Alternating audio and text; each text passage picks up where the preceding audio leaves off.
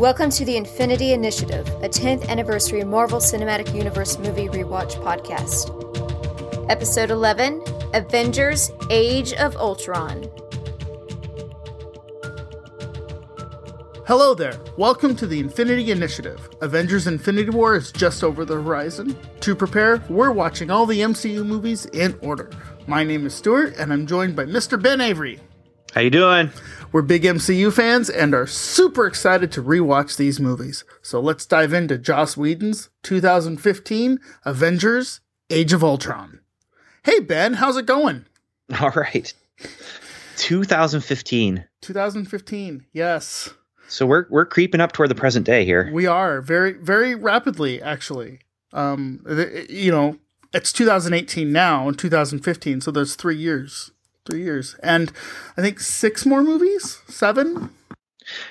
Yeah. So here's something, though, that I don't think we've had a chance to address on this podcast. No, we have not. And I know where you're going with this.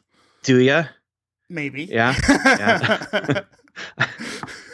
I was trying to think of something I could just throw at you to throw you off, but no, okay. I'm just going to stick with the real thing, which is they have upped the date. Yes. Of Avengers 3. Yes.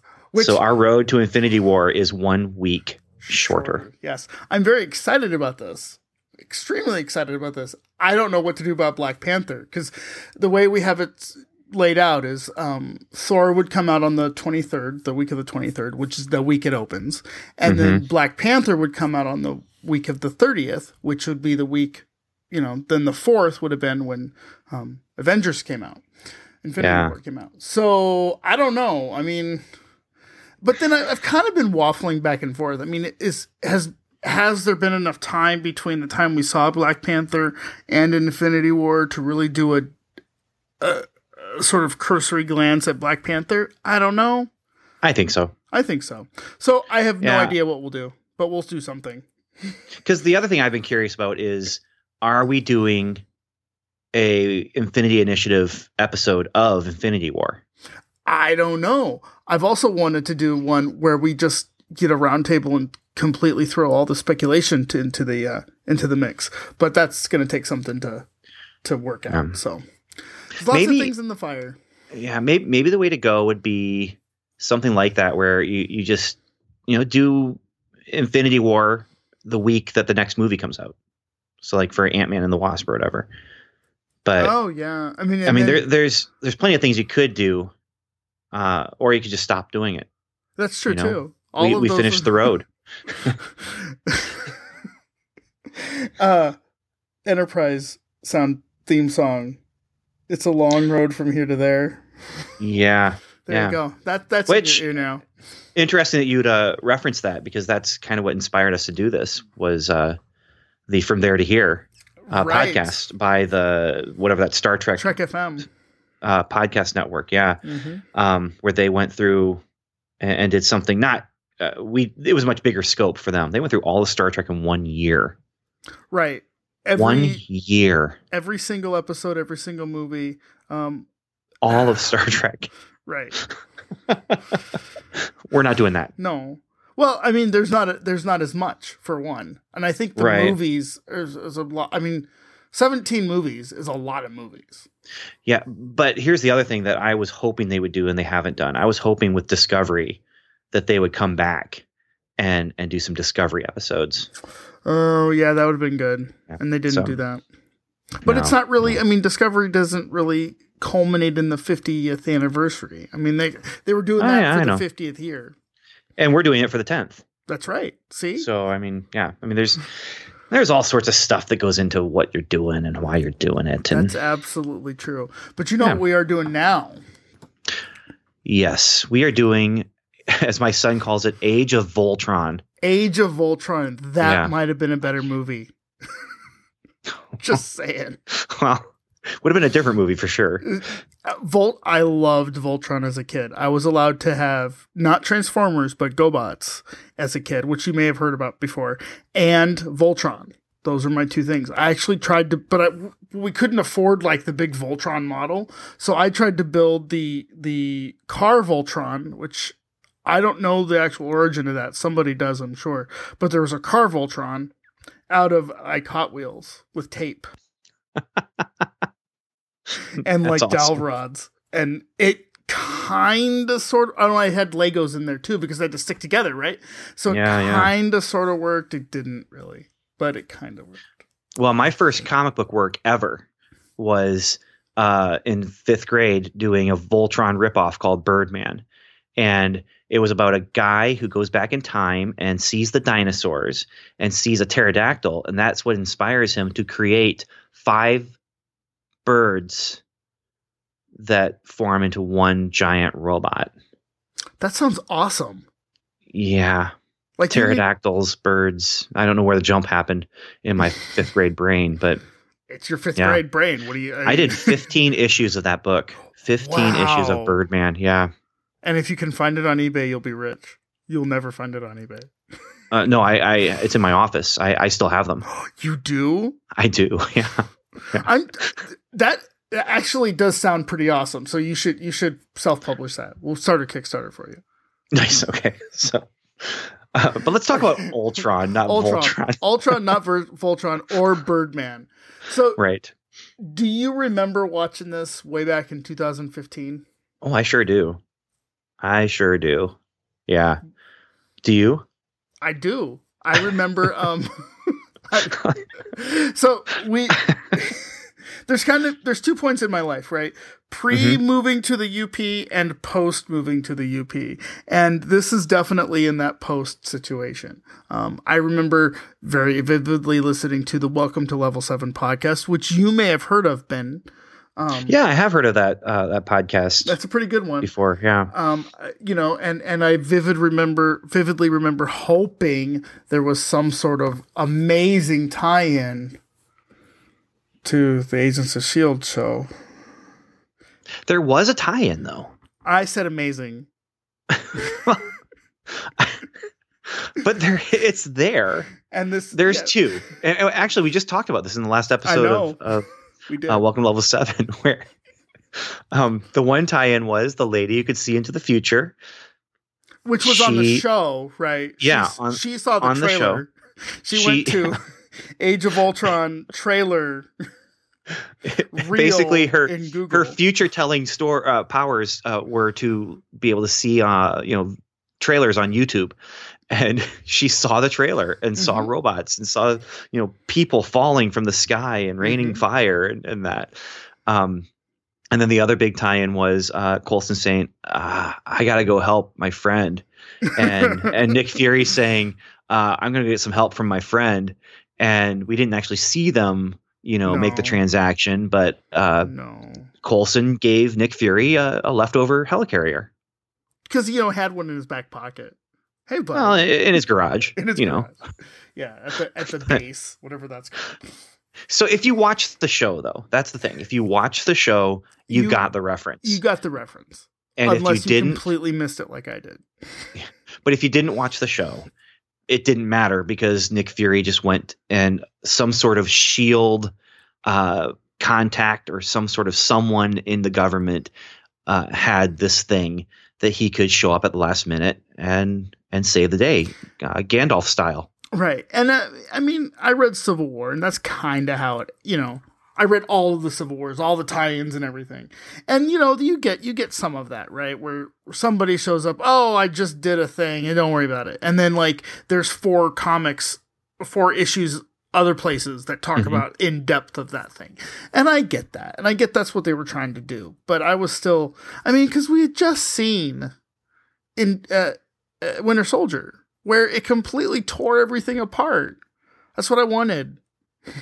Yeah, well, Winter Soldier and Agents of S.H.I.E.L.D. was probably the best way you could do something like that. Right. Tying a TV show into a movie series and back again, and you can't have that every time, and you definitely didn't get that here. No. But the other thing that I was expecting, I thought this is where you were going, was I was expecting to be there be an incredible tie-in to Thanos. Oh no! Why do that? There is, again, it's there, with Vision and that with the spear thing, but it's kind of not there. Yeah, it's not really there at all. And so I remember, okay, this is kind of into the second part of the episode. So when I was rewatching this feels like a number 2. This feels like. Well, can you define, please? I'm getting there. Okay. This feels like hey, wait a second. Family show. Get your mind out of there, Ben. Ben. No, my mind went there because of my family. I mean, that's the kid. This feels like a middle. Okay, all right. A series, like an Empire Strikes Back. It kind of ends on a downer. It's kind of more somber in tone. There's a little bit more character development. And it pushes the story forward, but it doesn't resolve anything. And that's definitely what this felt like. It doesn't, we got the Avengers assemble. Oh, wait, they didn't actually say that. We push the Infinity Stones forward a little bit more. We push the Thanos story forward a little bit more. But this definitely feels like a middle of a trilogy. And if we're going into Infinity War, where you have Avengers 1, Avengers 2, and Avengers 3, that could be a very defined trilogy. It could be, but I don't think it is. I mean, you say it feels like a middle chapter of a trilogy. I feel like the trilogy is disconnected because there's so much space in between them, and you need to watch the other movies in between chapter 1 and chapter 2 of Avengers. And yeah, that's true. You can't. It's not a bad thing. It's not a bad thing. It's a really series of movies, though. Yeah, you can't really have. It'd be very difficult to go from Avengers 1 to Avengers 2 without having a lot of that middle space. And not just Sam Jackson going off and getting some stuff from his old friends, right? The search for Strucker, the search for... I mean, you kind of need to know that Hydra fell, really. Or that Shield fell, yeah. And it's Hydra, and that Captain America's out there trying to clean up the mess. You kind of need to know that. The thing I find really interesting about the MCU right now, as far as the movies go, is if you compare franchises that have this many movies, James Bond, you can watch any James Bond in any order. Yeah, I mean, and Godzilla, that same kind of thing. Star Trek, even, you have that one trilogy of Wrath of Khan, Search for Spock, and Voyage Home that they go together, and you kind of need to watch them together, or at least have seen the other two before you can see, like 4 or whatever. But with the MCU, there's certain chapters you can't miss. And Winter Soldier is one of them, and so going into this Age of Ultron, you need to know Winter Soldier. Civil War, you have to have seen this one, as we're looking into the future here. But yeah, you definitely, because the Sokovia Accords, you wouldn't know what Sokovia is, although they do play the trailer for this movie and that movie, so it works out. But only the breaking apart of the city. But yeah, so I've heard a lot of, what movies do you need to watch before Infinity War? All of them. You need to watch all of them. Well, yeah, because Infinity War is the culmination. Yeah, and everybody is in it except for Coulson. Except for Coulson, because he's probably gonna die next Friday. Well, we'll see. See. Right. And by next Friday, you mean last Friday? I mean last Friday. He's probably because of timing, but in episode time 100, travel's hard. Time travel is hard. In episode 100 of S.H.I.E.L.D., Coulson probably dies. You can tell, but when we're recording this now, yeah. So I don't know. I mean, what do you think about this movie now specifically? Well, I still have one more bit of what I thought about then, because this is the movie that kind of turned me against Joss Whedon. I'm sorry, Ben. I didn't hear you. No. I still respect him as a storyteller, but not as much. And it was because of this movie, and part of it was because of the press around this movie too. Honestly, and seeing just how he treats people.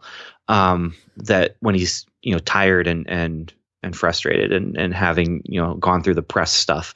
But this movie itself, I think I used the analogy on our episode for Welcome to Level 7. This movie is like my teenage son Now that at that point he was 13, he's 16 now, but it's the same kind of thing where the movie then kind of hit me as it has some really intelligent moments, and some really brilliant moments, but then it just takes every single scene and punctuates it with, and when I say inappropriate joke, I don't mean inappropriate like it's a poop joke or it's a sexual innuendo, although there's some of that. But by inappropriate joke, I mean timing. Like a teenager's timing for jokes. It's just always happening, always sarcastic, and it turned me, and so now So if you want to jump into now here, I find it really intelligent, and I love the Vision stuff in this movie. Mm-hmm. I absolutely adore Vision in this movie and the things that happen with that character, and especially that scene with him at the end with Ultron. In fact, was born yesterday. Yeah. It's a brilliant, touching scene between the two of them, and a wonderful sci-fi exploration of what does it mean to be alive. Mm-hmm. And when I say that, it doesn't necessarily go according to like my beliefs about what it means to be alive, but it doesn't necessarily go against it either. There's so much depth to it. But back then, it caused me to turn a little bit against Joss Whedon. It caused me to say, well, not everything he touches is absolute pure gold. Like this could have gone through a refiner's fire a little bit longer to get a little bit more purity out of it, and get rid of some of the what do they call it, dross, I guess. I don't know.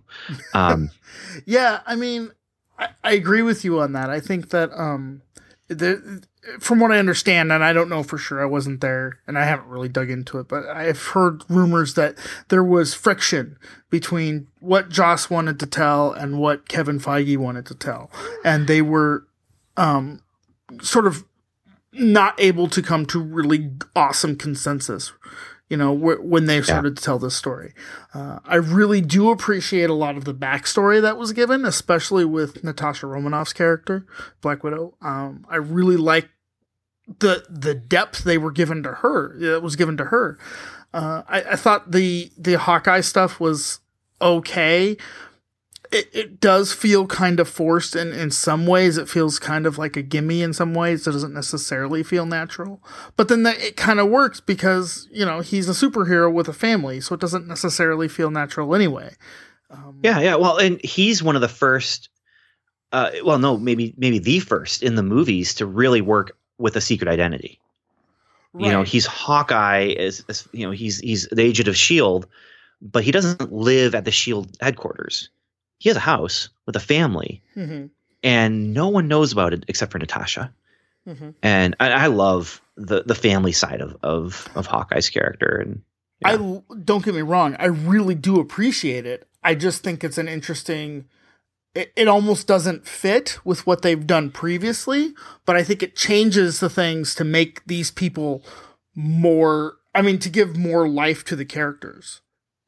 Suddenly you're asking questions about, okay, where's Pepper, and where's Jane, and where's, you do get that flashback of Haley Atwell as Agent Carter going, oh, that's sad. You start to ask these questions of what are the families of these people, where did they go? That sort of thing. Yeah. So go ahead. What's your current take on it then? I actually had to rewatch it twice, and the first time I watched it all the way through, and I was kind of middling on it or whatever. And then the second time I watched it, I went through and really focused in on those visions, on those, when Wanda is messing with their heads, and really what do those things mean? And you do get the Thor one always confused me. It always felt a little like, what's going on here? Why is Idris Elba, choking you? That sort of thing. And I still don't get that. Maybe it'll make more sense in Ragnarok. But the idea that he goes into the puddle and sees the Infinity Stones, I think really set that up a little bit more and redefined where everything is. So that was helpful for sure. It gives Tony the ability to really want to put a shield around the Earth, really make that thing, so that informs his decisions in Civil War and then in Homecoming, honestly. Those types of things I really appreciated. I think you're right. It could have gone through a little bit more of a refinement. It could have gone through a little bit more Kevin Feige. I feel like it's a movie about struggle, and not just a movie about struggle between characters, but a movie about struggle between creators. Yeah. I mean, don't get me wrong. I enjoy this movie. I still like this movie. I still like it about the same way I did back then. And for the same reasons. Like I said, there's moments of brilliance. There's moments of incredible team moments, which you want, because this is the last one before Civil War. In this movie, they gel together and they are working as a team from the beginning till the end. And then it gets torn apart later on. And of course, we haven't gotten there yet, but this is where they all come together as a team and are really doing it. And then, of course, it does set up a lot of stuff that happens. I think it was actually meant to set up things. Maybe I'm skipping to the last question. I think we're there anyway. So go ahead. All right. So it's setting up a lot of things that are going to happen, but it's not setting up the things they were expecting it to set up. So like Hulk, the end of his journey in this movie, they didn't necessarily know. I think they had ideas of where he was going, but I don't think that they necessarily knew specifically what he was going to be doing for Ragnarok. Oh, okay. But they set it up vague enough that it didn't matter. Right. And it's the same kind of thing with the visions. The visions were a little more specific, and they definitely are pointing to, things that are very much character driven and what drives the characters to do the things that they do. Like you said, especially Tony Stark and his desire to protect people and to protect the world and all that does show up in later movies. And so I feel like it's here, and they're trying to be specific and set up things that when they do the thing that they set up, you can look back and say, they set it up there. But I think they're also trying to be a little vague because they wanted to give themselves room to do, to change the plans. I think the best example is Thor and Hulk. And, they had the flexibility to create what they did with Thor Ragnarok, which again, we'll talk about it when it comes, or you, I can't remember what else I'm signed up for, but you and somebody else will talk about it when it comes. Global we will talk about it in a few weeks. Yeah. What did this movie give to the greater MCU? I mean, obviously, it set up Sokovia, it set up Wakanda, Claw. Wanda Maximoff shows up in Civil War, and she's part of the team now. I do like her change about halfway through the movie, where she's like, "Wait a second, the guy who's monologuing, he's bad," and she changes her tune. That was kind of cool to see. I especially liked when Hawkeye they're in the house and everything's getting shot up and everything, and Hawkeye's like, "Look, stay here, that's fine. I'll have someone come get you, but if you walk out the door, you're an Avenger. You have to be a superhero. You have to fight. You'll be part of something bigger and it'll be amazing, but you have to fight now if you walk out the door." And that's one of those moments where it's such an intelligent moment, and then and then it's, hey, lampshade time. I've got arrows, like, right. How crazy is that? Right. Yeah. And that's a Joss style. I think that's thing that definitely hits to his style. Because, Buffy's all about that. If you watch Buffy, every single time they're in danger of some kind, she'll make a stupid joke about something. Yeah, but what I'd say is, in Buffy, that's the style all the time. And that's where I think you have some of the butting of heads with creatives and the suits, and where you're creating a thing that still has to feel like they belong together. But then how do you do that and allow directors to have their own vision of what they're doing? So you have, from here on out, you have some very interesting things happening with directors and, loss of directors and changes in directors. But then you also have, like James Gunn, and you have the director of Ragnarok and Black Panther, and you have some real risk taking coming up out of this movie as well. And and so I think that's not necessarily the MCU legacy that this is giving, but it is the real world legacy that this movie is giving. And Joss Whedon, after this movie, whenever you'd see any kind of press with him, he just looked so tired and tired of it. And just, and to be honest, I want to be done with this thing. What really has he done since? Really not a whole lot. I mean, he's done He did Justice League. He did Justice League? Well, yeah. Zack Snyder was directing the Justice League movie, and he got pulled. Now, some say, the spin that comes out of it was that he had this terrible family tragedy, which is true that he had a terrible family tragedy. But now you're also hearing that he was pulled from the movie before the tragedy, and they were kind of able to use the tragedy as the corporate spin on why he was removed from the movie. But they brought in Joss Whedon to fix it. And so which is kind of funny when you consider Age of Ultron here right now and all the butting of heads that he had. This is my vision. This is our vision. How do our visions come together? And, just him being at the end of he was just done, and you can just see the look in his eyes when he's doing, press things. It's just like, I'm tired and I'm tired of it, and then he goes and takes on the reins of a movie that's half completed, has a full screenplay, and they shot a bunch of it, and they do all these reshoots based on rewrites that he did. And that's where you get Justice League as a movie that feels like this. Not quite as intelligent as this because it's two visions of a movie, and then lots of the sarcasm and the teenager humor. And when I say teenager humor, I don't mean humor that is from a teenager. I mean that thing like I'm saying where it's just humor in places where you're relieving tension that maybe isn't there.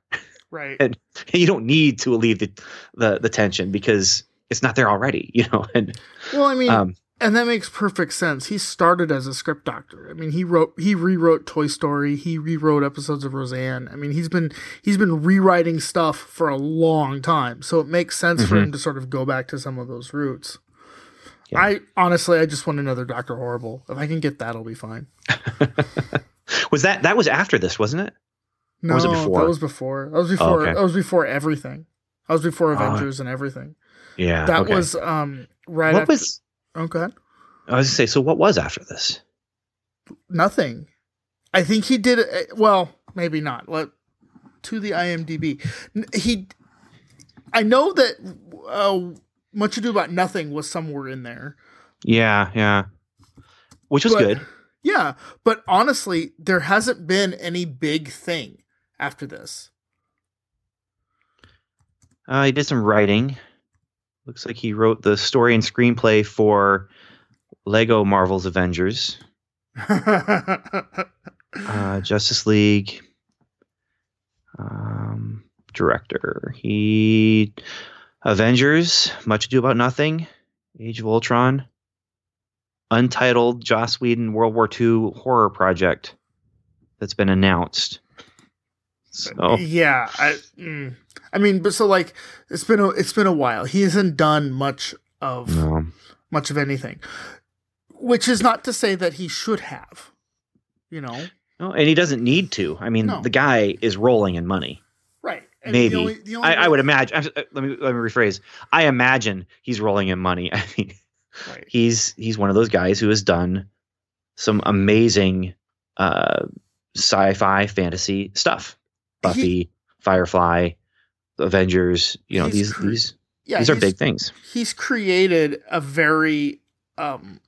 he's created many worlds, and he can tap any of those at any time to make more money. I mean, if he walked in and said, "You know what?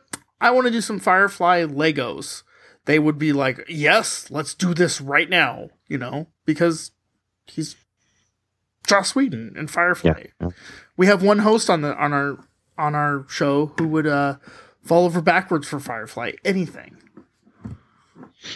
Yep, we do. At least one. So, okay, let's recap where the Infinity Stones are. The Space Stone is still on Asgard. The Reality Stone is still with the Collector. The Power Stone is still at Nova Corps. And the Mind Stone, which was apparently in Loki's staff from the get-go, is now in Vision's head. Yeah. Which I think that was a hoop they kind of had to jump through to get that to where it needed to be. I think they kind of went, okay, we're gonna put that in that. Oh, what about the Mind Stone? Oh, I don't know. Well, but I like the way they used it, and I like the way they used Vision with it. It's good stuff. It's good stuff. And it's not my favorite Marvel movie, but it's, again, I think we've talked about this before, where it's like, well, for me, it's like U2 songs or pizza. You know, they may not be great, but they're always good. Except for pizza. I don't like pizza. You don't have to like it. That's fine. You can. That's why I said, at least for me. All right. Thank you, Ben, for rewatching Avengers Age of Ultron with us. I hope you enjoyed it. If you would like to share your thoughts with us, head on over to welcometolevel7.com/feedback, where you will find a great many ways to keep the conversation going. Welcome to the Infinity Initiative is a member of the Noodle Mix Network. Find more of our award-winning podcasts to help you think, laugh, and succeed at noodle.mx. Once again, thank you for listening. Next episode, Ant-Man.